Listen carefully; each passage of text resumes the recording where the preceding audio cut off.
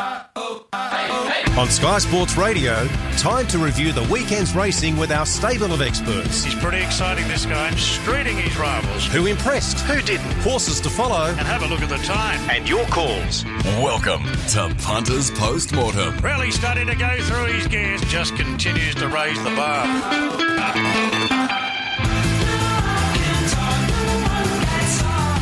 Yeah, good morning and welcome to Punters Post-Mortem on this Monday, the 15th of August. Dave Stanley with you for another big week here on Sky Sports Radio. Really looking forward to counting down towards the weekend as the good horses start to return. And we got to see on the weekend a very, very nice horse win the Rosebud, a nice colt for John O'Shea. We'll talk more about that soon. Our panel today is Chris Roots, Mitch Cohen and Simon Dinopoulos. A few texts on the text line, boys.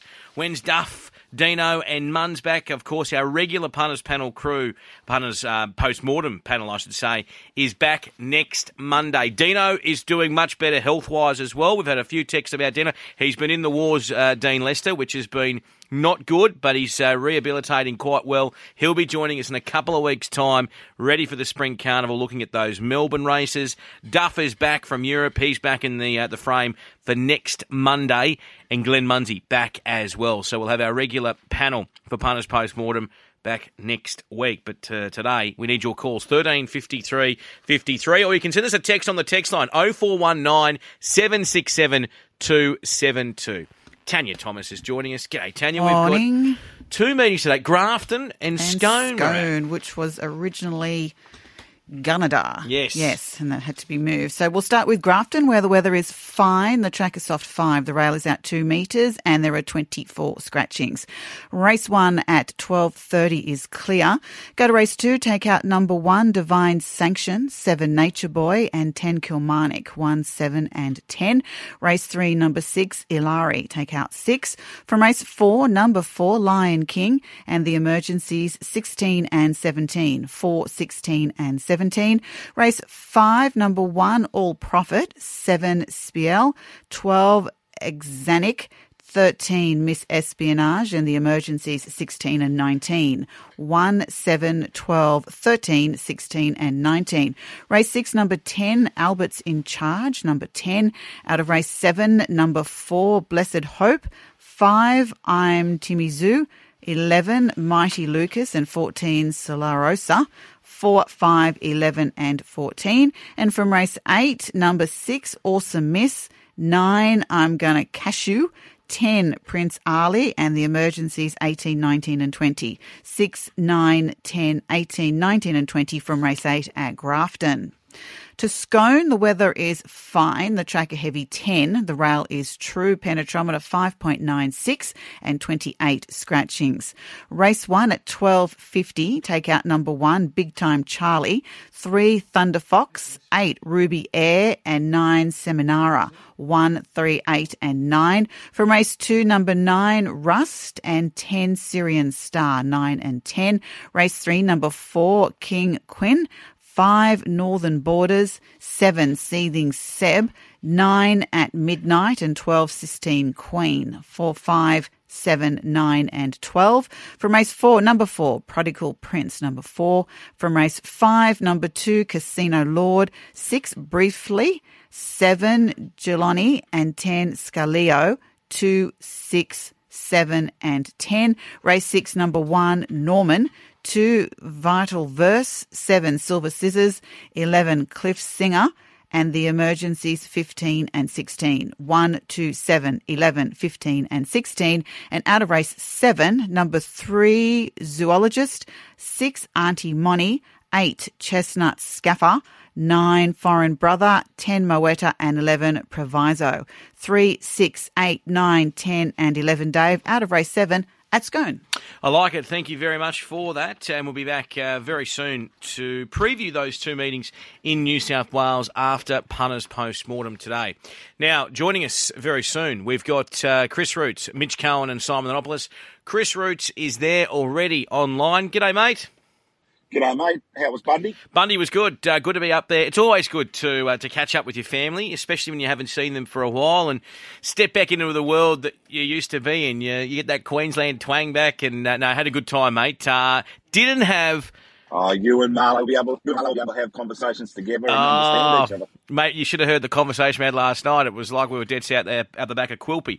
But we didn't back a winner, and that's one thing. The venue that I was at, because on the Saturday they had a bit of a recovery party and the texts were flying in. Right, we got to get to the tab early. We got a good position, but there wasn't much cheering, and I don't think there was much cheering at Rosehill for a number of punters. No, it was one of those days, wasn't it? I personally started to think they've got to get rid of this 6 or 7 metre rail position. It is just, every time it goes there, we get a track that is on speed and seriously on speed. Like, Rosehill usually races towards leaders, but Saturday was ridiculous. The only people happy all day were the people who got the 260 Shades of Rose and were just counting down the hours until the last so they could collect and say they had a winning day, because it became a rush to the inside fence, and I think it becomes a safety issue as well, because the jockeys are trying to do the best for their mounts and they're putting themselves all in the one spot. All of a sudden you've got 7 horses trying to go where 2 or 3 should be, and we saw that with Frumos, and that was just, a bad watch for anyone who'd taken the short price. Yeah, it was. No doubt we'll talk about that. We want your texts 0419 767 272, or give us a call 13 53 53. We'll head to the nation's capital. Simon Thanopoulos is joining us from Racing and Sports. G'day, Simon. G'day, Dave. How are you? Very good, mate. Chris Root's just sort of saying there, it is difficult when this rail position is where it lands sometimes at Rosehill. It can sort of, all that hard work and form you do leading up to it, you just throw it out the window. Yeah, it's tricky. Looking at it this morning, I mean, in the last, J-Mac got away with murder in that race. And for the majority of the meeting, I agree with Chris to an extent. But a lot of the leaders were just rated well in front. And usually if there is a perceived bias by the last race, they sort of overdo it or they overcompensate to an extent. But that didn't happen. J-Mac just got given an absolute picnic in front. You look at the last 600s, I think the top 5 last 600s were in that race of the day. And J-Mac has led from the front at a walk and sprinted home. So the only really solid run race, the way we look at things, was race 2. And that was across the track and obviously a very close finish. So I just think the leaders were very well rated in front across the day. And as a result, if you're rated well in front, you're going to be hard to run down. Okay, very interesting. Mitch Cohen joins us from RaceNet. Mitch, good morning to you. Welcome back to Punters Post-Mortem. How was your Saturday? Did you find something? No, I didn't. No. Just to put it bluntly, no. And I also didn't get in on the action of Shades of Rose early. Who did have that $40,000 bet? Was that you, the Rooter? I didn't. I wasn't anywhere near that race. No. There was some big money flying around for Shades of Rose. Well, let's talk about Shades of Rose. I'll start with you here, Simon. So, obviously, was very, very well backed. If you were on at the 260, as Chris alluded to early, obviously even with scratchings, you've still shopped well. Were you surprised how easy the horse got away with it in front? Oh, very easy. Yeah, I mean, as I said, J-Mac got away with absolute blue murder in front. I think the race was over after 200 metres, really, and then able to stack them up and then sprint them home. She's ran 33.60 last 600, not pressured, and in terms of finishing speed against the overall race speed, it's 105%. Generally around Rosehill 1100, you get down to 101%. So she was a 13-pound markup on what we do. So a good performance, well rated in front. Very interested to see where they go to next. Generally, these horses, leaders up in grade for me is always a bit of a niggle, but we clearly didn't really see what was under the bonnet there on the weekend and haven't seen her in race conditions going faster in front. So if she's able to then extend that, she's certainly a promising mare. What about yourself, Chris? Obviously, good performance from Shades of Rose. Any discussion with Bjorn as to where they want to head with this horse? Yeah, it's an interesting one for them because I've got a real doubt about it stretching to 1,200 metres, and that was its sweet spot on the weekend. Get an easy lead and use the top speed it's got. You've got to remember that this horse is going to be is probably getting towards got probably 2 more benchmark runs in it, I'd say. Now, whether they want to push the button and go to a black type race straight away, they could probably get another two nice benchmark wins out of it and keep it in its grade for a little bit longer, which might be a little bit more profitable than going to black type straight away, because I think just probably needs another 6 months of seasoning to be able to cope with the pressure it's going to cop as soon as it goes to the front in those sort of races. Mate, what about yourself, Mitch? What did James say afterwards? Oh, they were both impressed, both Björn and James, before and after the race. Look, it's nothing that we sort of didn't hear from Björn and James 2 weeks ago when she won. They both think she's got the ability to go to stakes races. But as Ruda said, why rush there when you can race for 150,000 every week and win another couple of benchmark races and keep going that path? I mean, we've got to remember she's getting deeper into her prep. That was her 4th run on Saturday, if you count the day that she buck jumped first up. Seems like a long time ago now, given the performance she's put in since. But yeah, she'll wind up in a stakes race eventually. It's just a matter of when it will be. Okay. Zuccarino was very good in the Rosebud. I'll come to you here, Simon. There's a text on the text line. Hi, guys. Was on Zuccarino early doors in the all-in market with Tab. Just want the opinion from the boys. Love a colt that wants to take a gap and seems to fight. Look, I don't know the depth behind him in the Rosebud, but geez, he was impressive, wasn't he, for a colt to do what he did? Yeah, I think the biggest plus for him is to make the jump from only a maiden straight to a listed race, and as you mentioned, dive through. Obviously, the second horse Spacewalk threw it away. James wanted to lay in, and James just had to straighten him up, and that's costing the race. And if you're on Spacewalk, obviously you're still sick. But Zuccarino, always hard with an unbeaten horse as to how do you determine what their ceiling is. In terms of the Rosebud overall historically, probably down on recent years. We've seen some good winners of this race in recent times. Certainly Palelli last year was unreal, and then in the Congo came out and beat him in the San Domenico despite the big weight swing off that race.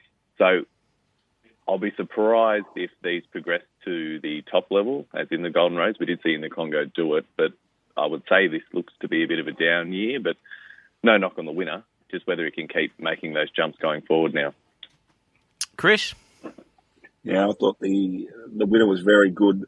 The second horse, well, just looked to overreact, didn't it? And if you're on at the $26, as I know a couple of people were, there would have been sickening to watch. Interesting, John O'Shea did say before the race that he thought he'd get to this level, but they missed a run to go to this race. Well, now it's there; it's got to stay there, and I think you'll see this horse go through its grades, and it's just got the feeling of a horse that's going to get better as it gets towards 7 and beyond. What about what was the news to come out of this one, Mitch? Oh, he's a nice horse. I think, just to echoing what the boys said, was it a vintage edition of the race? Oh, probably not. But I think a few of these horses, I wouldn't mind heading towards a race like the Spring Champion, a horse like Cabao, who finished 4th. I thought he was pretty good. All things considered, I think it was maybe too short for him. But yeah, look, there was a few in the beaten brigade that, like the Sabanak, Voldemort, Psychiatrist, he was just, he was ridden upside down and pulled away. So, look, I don't think this is the race we're probably going to be hedging our form on when we look to races like the Golden Rose and Run to the Rose and things like that. Just on some of the beaten brigade, just having a look at the stewards' report. So obviously, with a horse like Spacewalk, what do you do assessment-wise moving forward, Simon, based on that run on the weekend? I will be surprised if they come out and beat Spacewalk off that. I think obviously still learning his craft. In terms of sectionals and where he was positioned in the race, he was clearly the run of the race, and he will be the one I'd be taking out of the race. The fact people now suspect he has a little chink is probably fantastic from a punting perspective, because you trust the stable and jockey to sort it out. And if you're going to get a better price as a result of that, well, happy days. Interesting one with Caboo. I was surprised he did start as short as he did, and I think Mitch is right. Over further, he's certainly one to follow. Back in trip off a break on Saturday, had the favours on speed. He stuck on all right, but yeah, probably won't see the best of that horse till he gets to a mile. And they're the two I would probably take out of it. All right, we've got a caller on the line. Mark. G'day, Mark. Yes, good morning, all. I managed to find a couple there on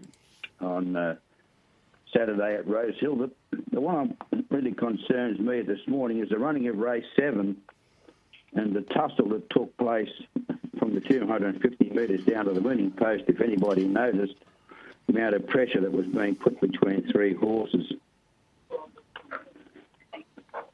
Referring to the Monfelicity? That's correct. Mark? Yeah. Yeah, I think you had That was a result. Sorry, go, Chris. That was a result of the track, I think, more than anything. They were riding to where the bias was, and they just all went for the one run. And, as I said, then it becomes, is this a safety issue? Because, the jockeys are going to do, are required to do the best, all in their powers to win, to get the best possible position. And that's what the riders were doing.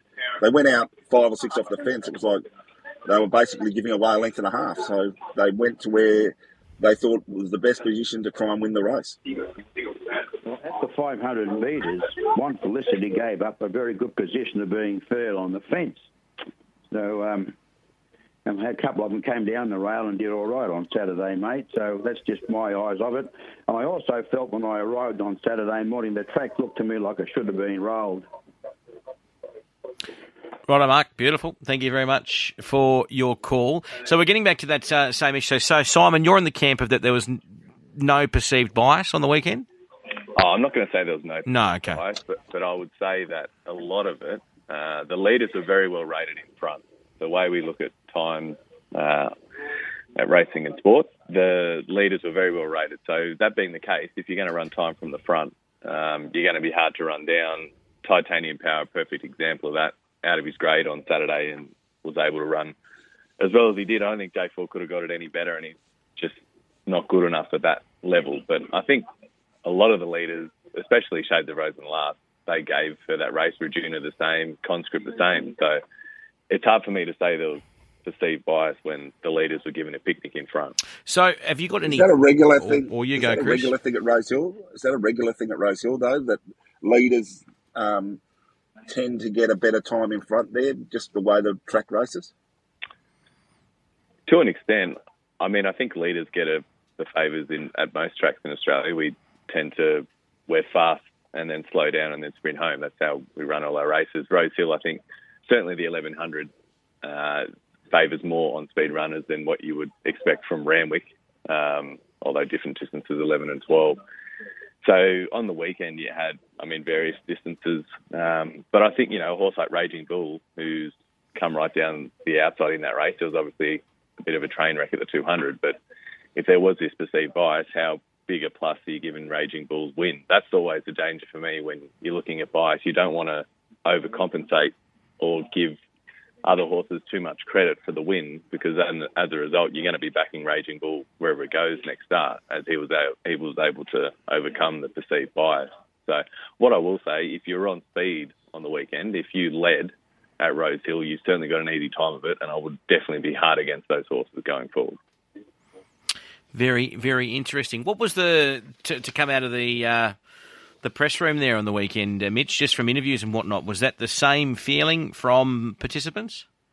I think the Frumos race, if you look at the steward report and of Ray Thomas wrote a yarn on it, I guess the questioning of Huey Bowman and his sort of decision making to stay closer to the inside, because that was, I guess, where the perceived better ground was and the pattern of the day was. It's interesting to what Simon's saying with times and that, because I think the general perception on track on the day was it was on speed, the fence is where you need to be to win. But interesting on those figures. But the general thought across most people were in the camp that Ruder is. Okay.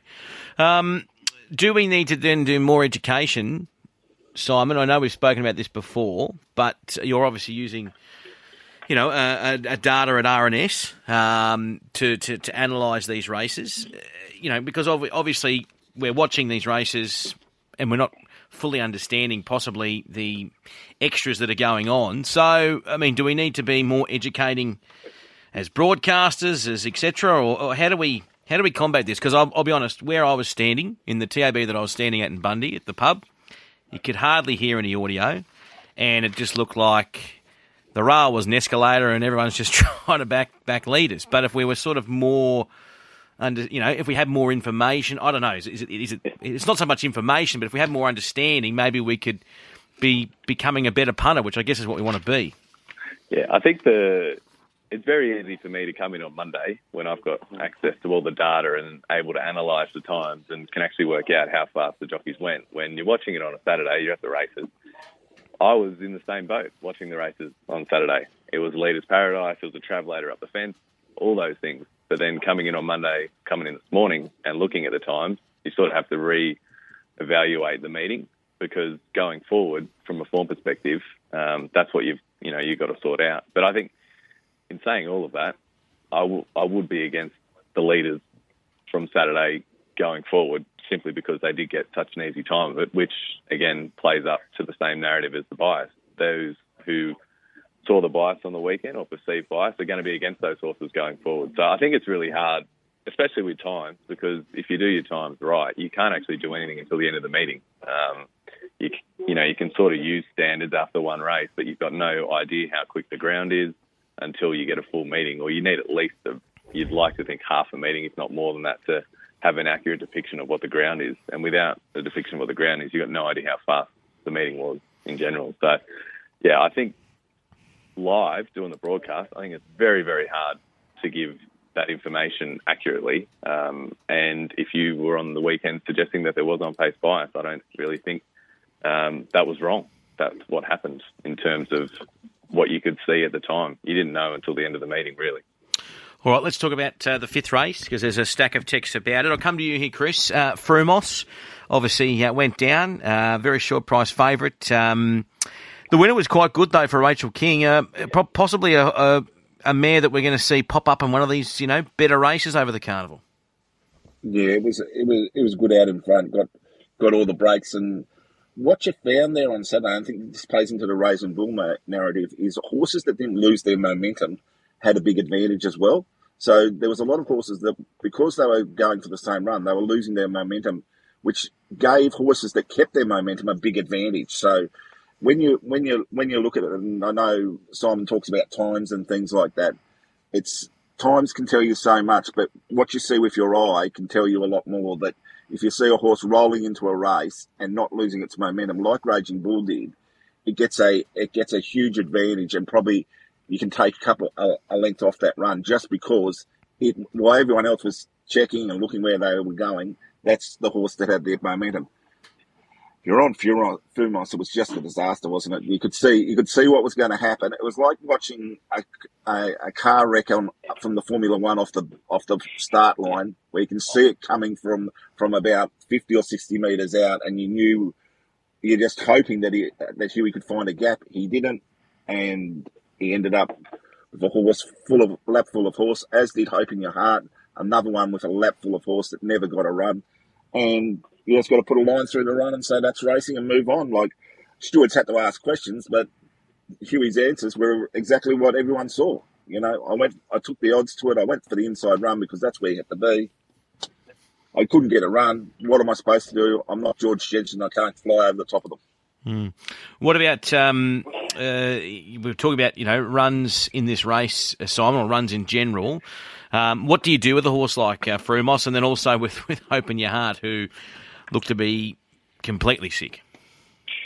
Yeah, it's very hard in terms of, this is where I guess your SPs is what you would take out of the race, but Hope in Your Heart started 16-1, got beat 5 lengths. So you'd imagine you're going to have an angle there next time for Hope in Your Heart. The big SP is going to anchor it, whereas Frumos, we're not really going to get anything out of it. She's now anchored to that price. Obviously, was very unlucky, so she's going to go around similar odds in a similar race next time. But I think there probably is an opportunity with Hope in Your Heart with that SP of 16-1. That is an anchor for its starting price next time. So probably going to get a chance to back it in a similar race. What did it actually mean on the weekend in terms of how unlucky it was? You're not really sure until you get to see this form again. Going into the race, I thought it was Frumos and Frumos only. I didn't really think much of the rest. Rajuna, obviously well rated on speed by Rachel King. Good winner, trending the right way. Not form I'd want to find, but if you follow Hope in your heart next start, I suppose you want to find out. Frumos, doubt we're going to get a betting opportunity with her. I'd love to see her get to Randwick, I think. I thought Regina got to a price where you could have backed it at $6, and I backed Hope in your heart. I thought it should have been much shorter on its 3-year-old fillies races. If you took off the 2 runs in the Vinery in the Oaks where Kerry Parker tried to test it over a distance, I think it's a miler, and I think it's a horse going forward that you've got to be with. It did run. It has got a Group 3 placing there. So, okay, Mitch, what was the feedback out of the 5th? There was plenty of feedback out of the 5th, really. Huey was in the steward's room for almost 2 to 3 races, between races, getting fairly grilled by Mark Van Gessel over the side. But what was he supposed to do? The thought from many before the race who I was talking to is, did you want to be on the $1.90 after the first 4 races when horses on speed on the fence, when you knew she was going back anyway? I guess the first sort of 200 metres was where, once he landed on the fence after 200 metres, it had all the recipes for disaster once he got into the straight. He had 3 horses in front of him, and he was quizzed on where and why he was riding for luck behind 3 horses who were all at double-figure odds. But he had nowhere to go. He was going towards the fence, but once he got it at the top of the straight, there was nowhere he could go, and it was the winner was often gone at that point anyway. I don't think even if he got out, do we think he would have caught the winner? I doubt it. She was bounding clear coming into the straight, so I think she would have been pretty hard to run down anyway. But Hope in your heart, don't speak about it too much there, Chris. I'm hoping to get a price about it next start. So just on 2 things. I know that's obviously the way it works, but just in general, Chris, are you a fan of that grilling in between races? Can that be off-putting for a jock if there's rides coming up, etc.? I think for an experienced jockey like Hugh Bowman, the first lot of grilling is expected, but it's when it goes on for a couple of races it can start playing on their minds. Other more inexperienced jockeys, you can see the effect on them as they're coming out for the next couple of races, because they get unsettled and things like that. The last thing we want is jockeys to be unsettled by a mistake they made early in the day, which is compounded by getting asked several questions about it. But this is the way things are done in Sydney. I know in other jurisdictions they move it back. I know in Brisbane, I've been in Brisbane where we're sitting outside the steward's room at 7:30, 8:15 at night and missing your dinner booking. So, and they're finishing at 4:30. So it's one of those ones. Do you get the evidence when it's fresh in everyone's mind? I think you've got to. I think as soon as something like that, an incident happens, you've got to get them straight in and get the evidence so that you get their first thoughts before they've had time to think about it.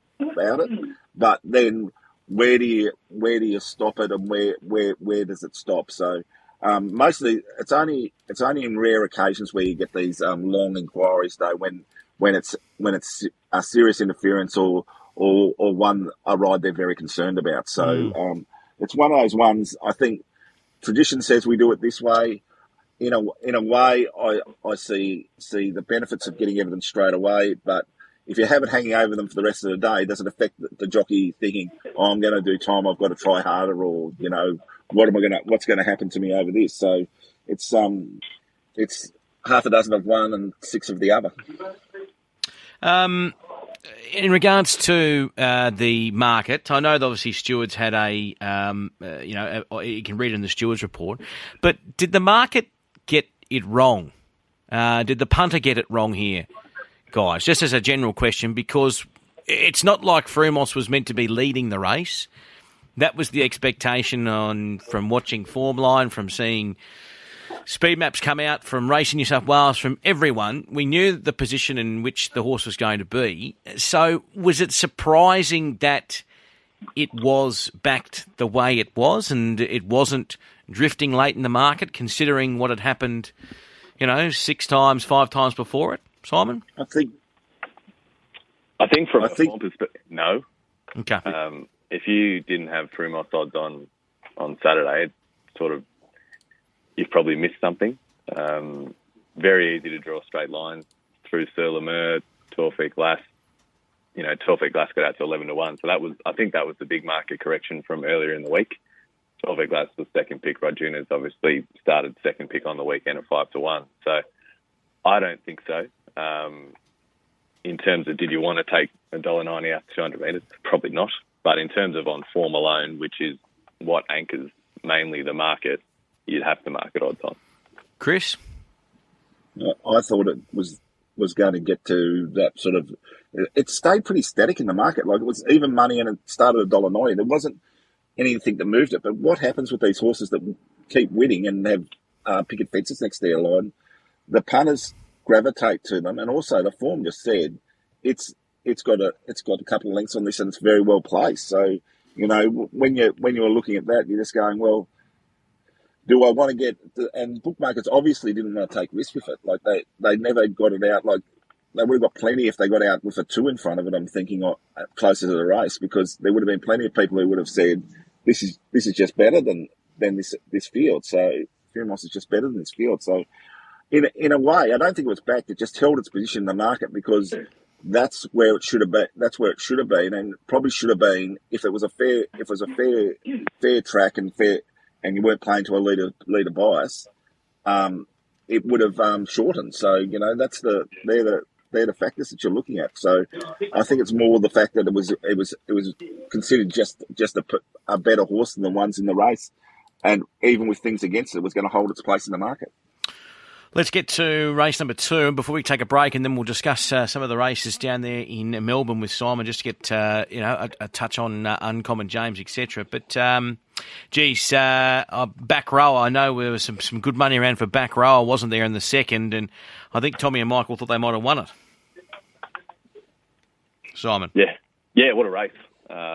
You didn't really know where to look, and then I still think I saw the 200. You wouldn't think the winner was going to be the winner. Back row obviously came through, got the split, and then they've all come to the line.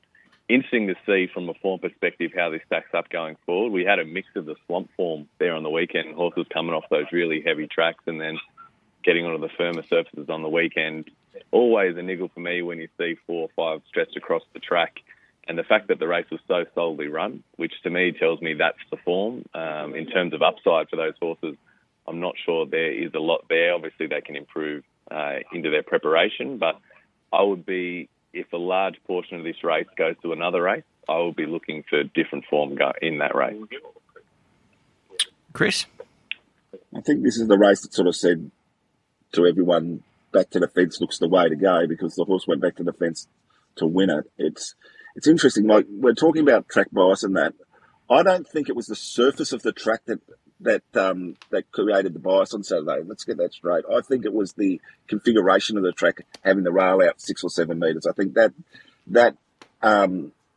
starting point is our leader's track at Rose Hill. So I think the surface was probably served up perfectly well. It's just that when you get that 6 and 7 metre rail, it's back to the fence. It's just it might just be the way the track's configured at that rail. So I thought in this race, when you looked at it, the horse that stayed to the fence just had all the favours. It just looked like it had a shorter way home.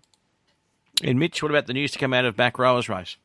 Yeah, this was where my downward spiral started on the punting day, because I was on back rower, and yes, I thought I was home. But no, I think the winner here, the one that I thought was he's still pretty raw. Chris has said that he wants to head towards Spring Champion Stakes with him. I would imagine a few of the horses he's beaten on Saturday will be heading on a similar path.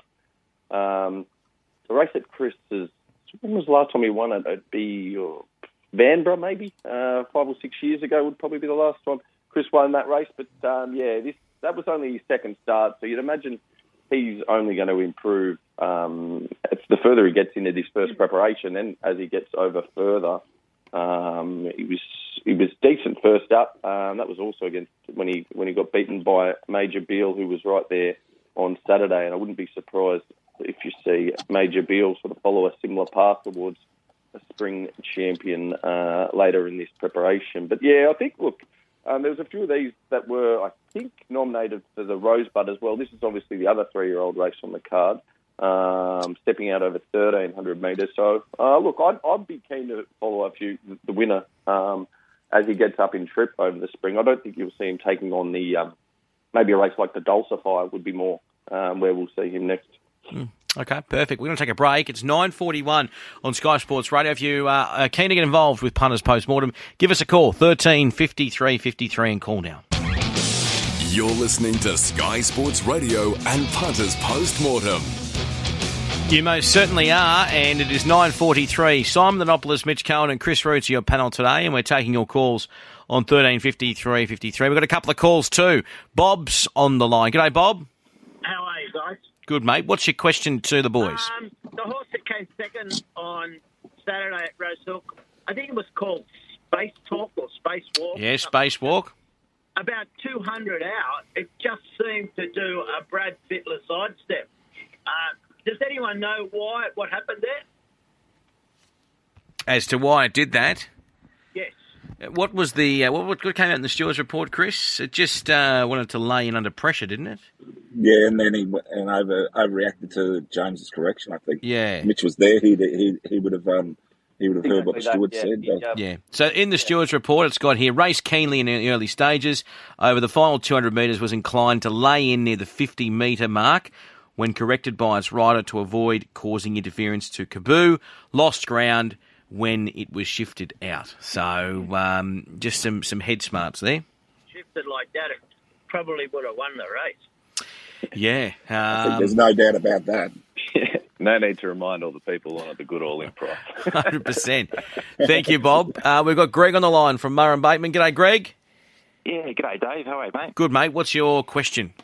I just wanted to quickly, just big note myself a little bit. I actually picked Oakfield Arrow in race 3 there, and I was extremely happy with the result there on the tote, and that was my big win for the day.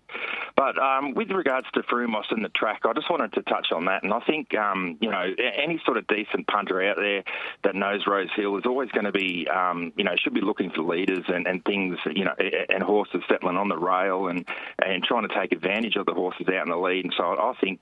It was all on the table there for the punters to take on the weekend. And, if you're lucky enough to pick the right one, you could have got one at good odds, and I'll be looking forward to this weekend coming. Okay, all right. So what about comment on race 3 and 5?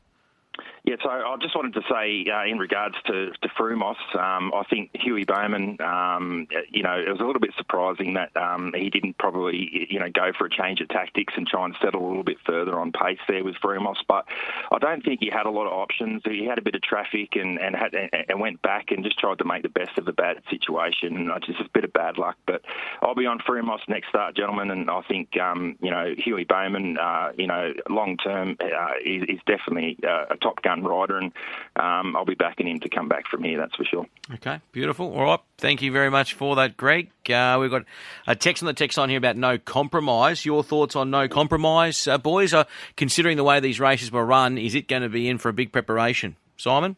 Yeah, he's my horse to follow. Very good, very good. Yeah, no, he was sneaky good on the weekend. No compromise. You look at the closing splits, the majority of them came in the last race, but then no compromise pokes his way into the top 10, especially, and gets inside the top 5 for the last 200. So he was smoking the line, and obviously 1,400 well short of his best, and looks to be back in great order, as is the stablemate Surefire, the winner of the race. But yeah, I think hopefully no compromises run goes unnoticed, but obviously not. So yeah, definitely want to follow for me. Just, with a horse like, say that, no, just with your data, Simon.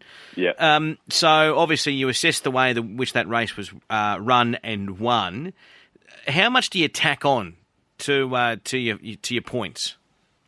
I think for obviously no compromise, there's two ways of doing it. From a form perspective, he's obviously ran below his best, but in terms of where he was previously, first up in other preparations, he's ahead. So the way I would approach him is that when he gets to, I guess, a perceived, not grand final, but a perceived peak, say third up or fourth up this preparation, I will tack on what he's tacked onto his first up run. So for us, he's improved 5 pounds first up on what he had done previously.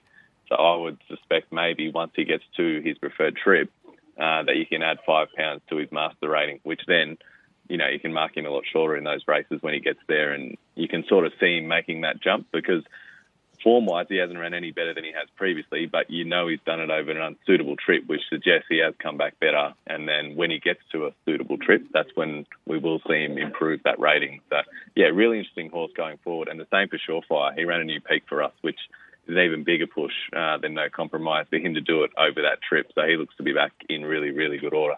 Yeah, really interesting. Simon, how do you look at Surefire? Because he's usually been 2,000 metres. He's come back.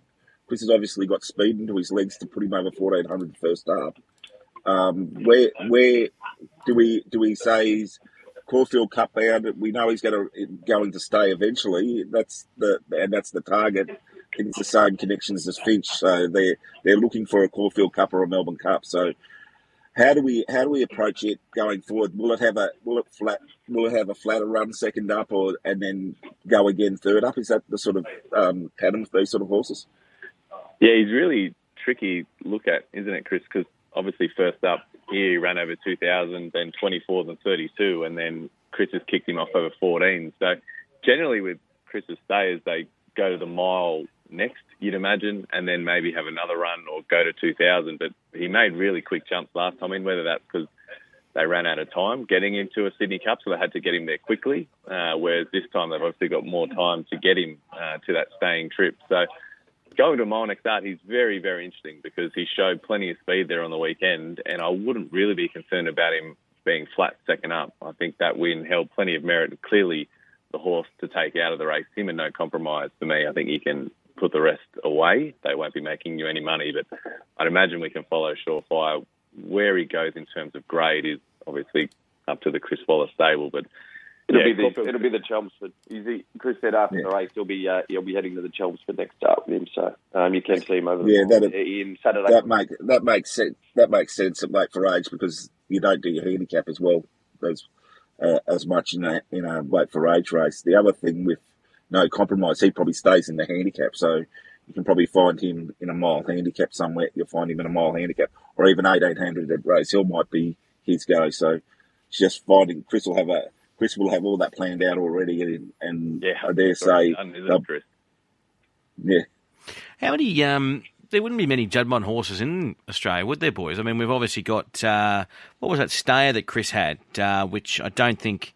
Finch. Yeah, it's the same. It's the same. And obviously Maximal. So Maximal too. Yeah, Maximal's a different one where it come out and it's still an entire, so it's looking to make itself into a stallion for Rosemont. Okay, boys, let's go to Melbourne here, Simon, because this Uncommon James was very, very impressive, continuing the picket fence. I know that obviously a lot of our eyes on the panel here were on what was happening in Sydney, but they brought this horse down from Queensland, Uncommon James, and he won with ears pricked. Yeah, I thought interesting one, wasn't he, Uncommon James? He ran really good figures at Eagle Farm and Doomben, and then, where we knew, we're just waiting for him to bob up, where was he going to go? And then saw him in the race and we thought, we're going to get a bet out of this. But we weren't the only one that was waiting for him because obviously started very short on the weekend. A little bit of jostle at the top of the straight, but once he got clear, he put him to the sword, and very, very promising sprinter going forward. Did that off 35-day break on the weekend, new peak, and that fits right in line with the 5-year average for the Regal Roller. So really, really promising sprinter, obviously down in the weights on the weekend. But, yeah, I'll be wanting to follow him and very intrigued to see where they go with him now.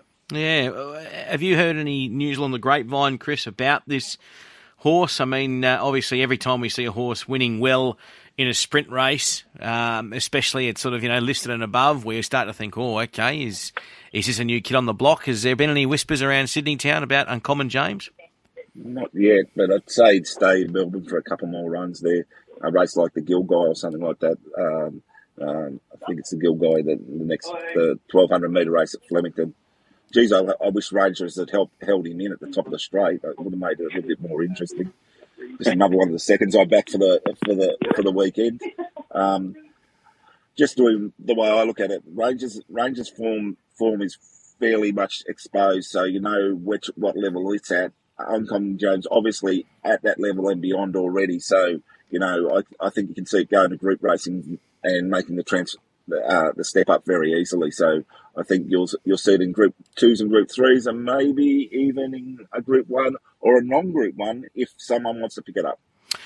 And what about continuing there, the PB Lawrence in Melbourne? We saw Mr. Brightside get the job done. I was really impressed with I Am Superman, Simon.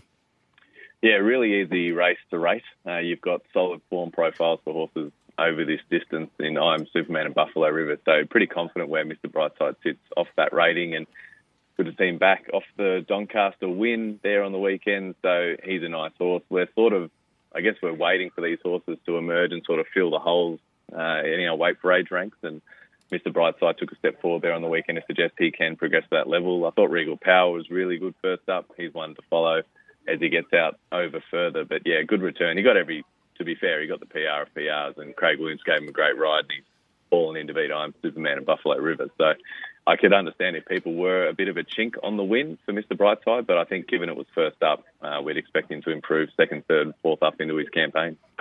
And what about Giga Kick? Because I got to see this race, the Vane, and Alpha One obviously has been ticking over nicely for the Snowdens, but geez, this Giga Kick, that last 50, the tenacity to want to win, he's a racehorse.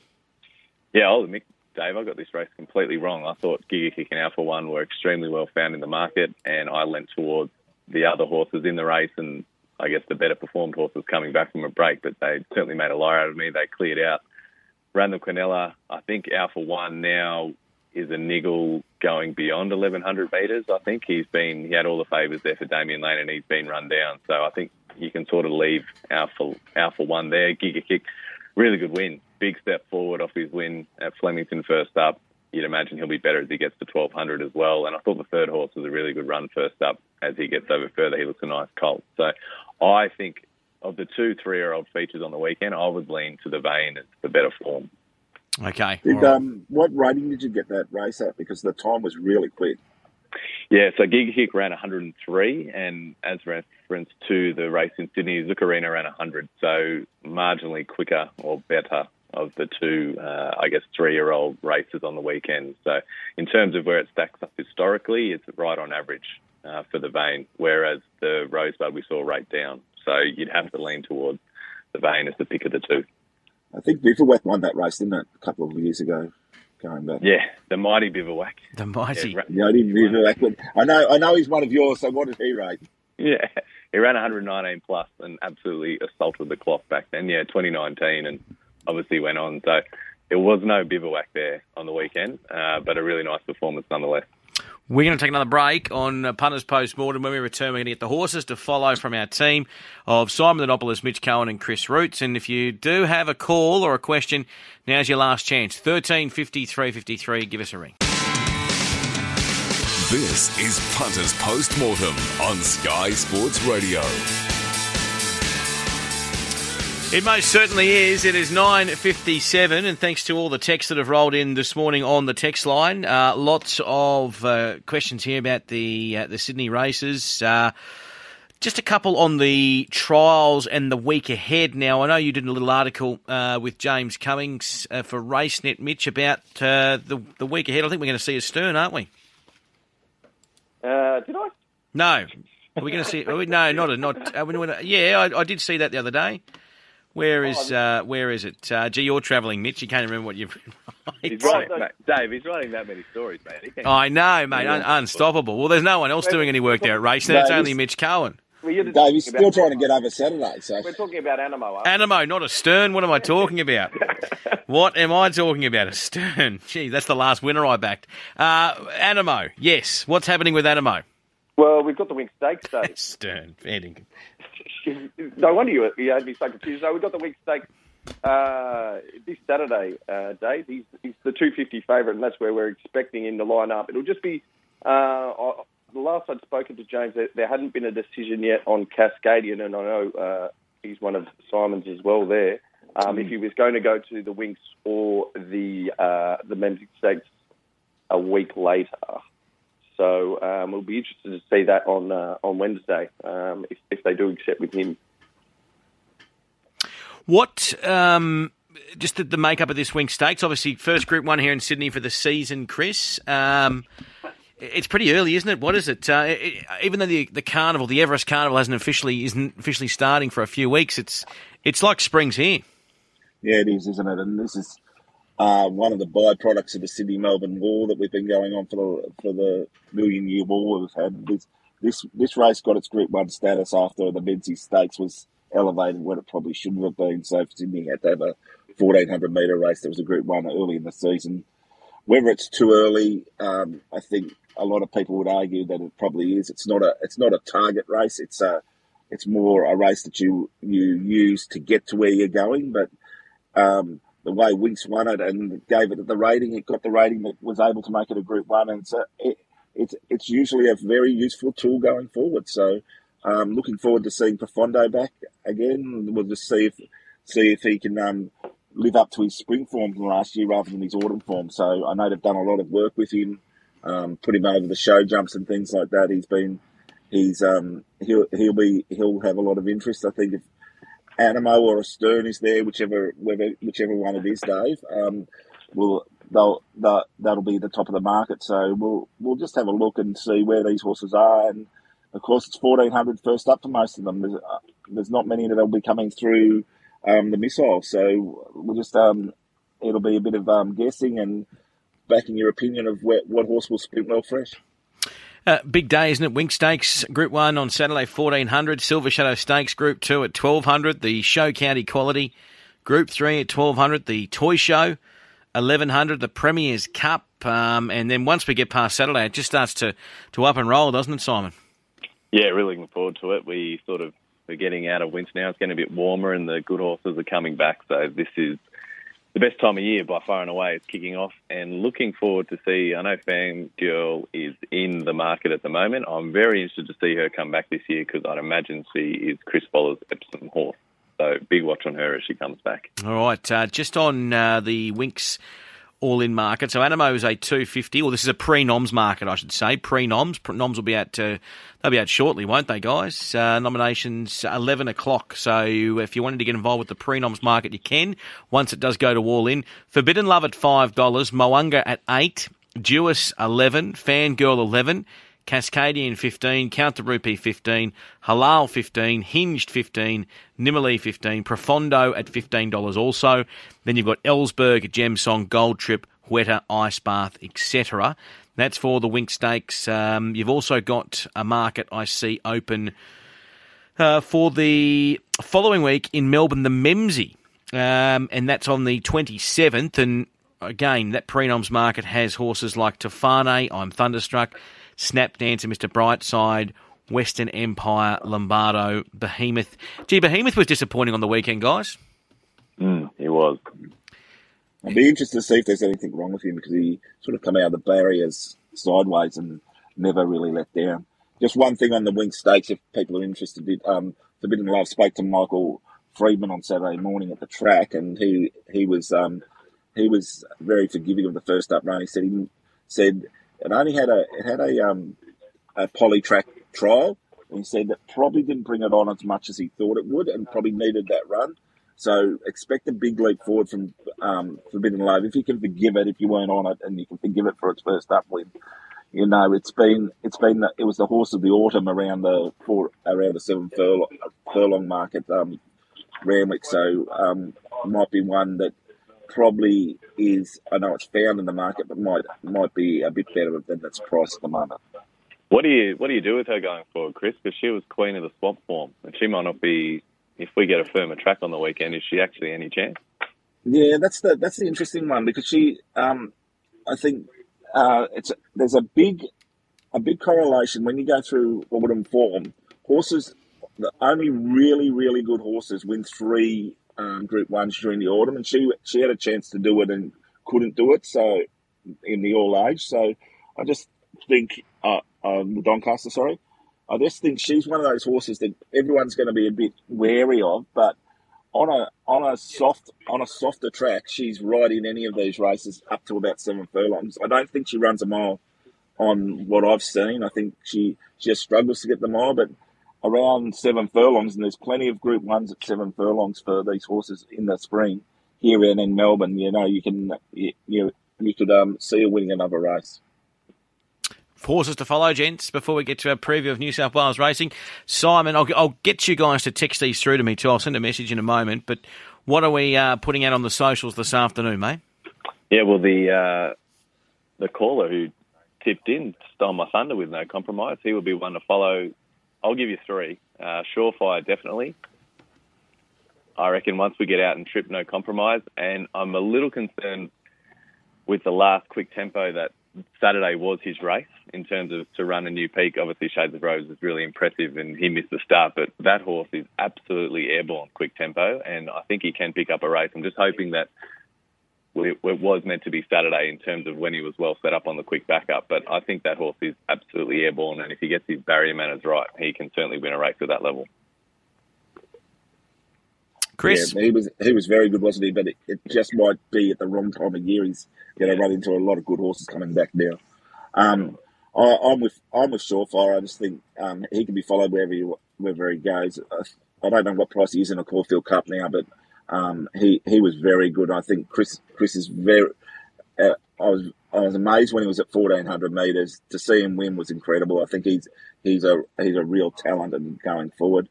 Hope in your heart for you, Mitch. I just can't get away from it.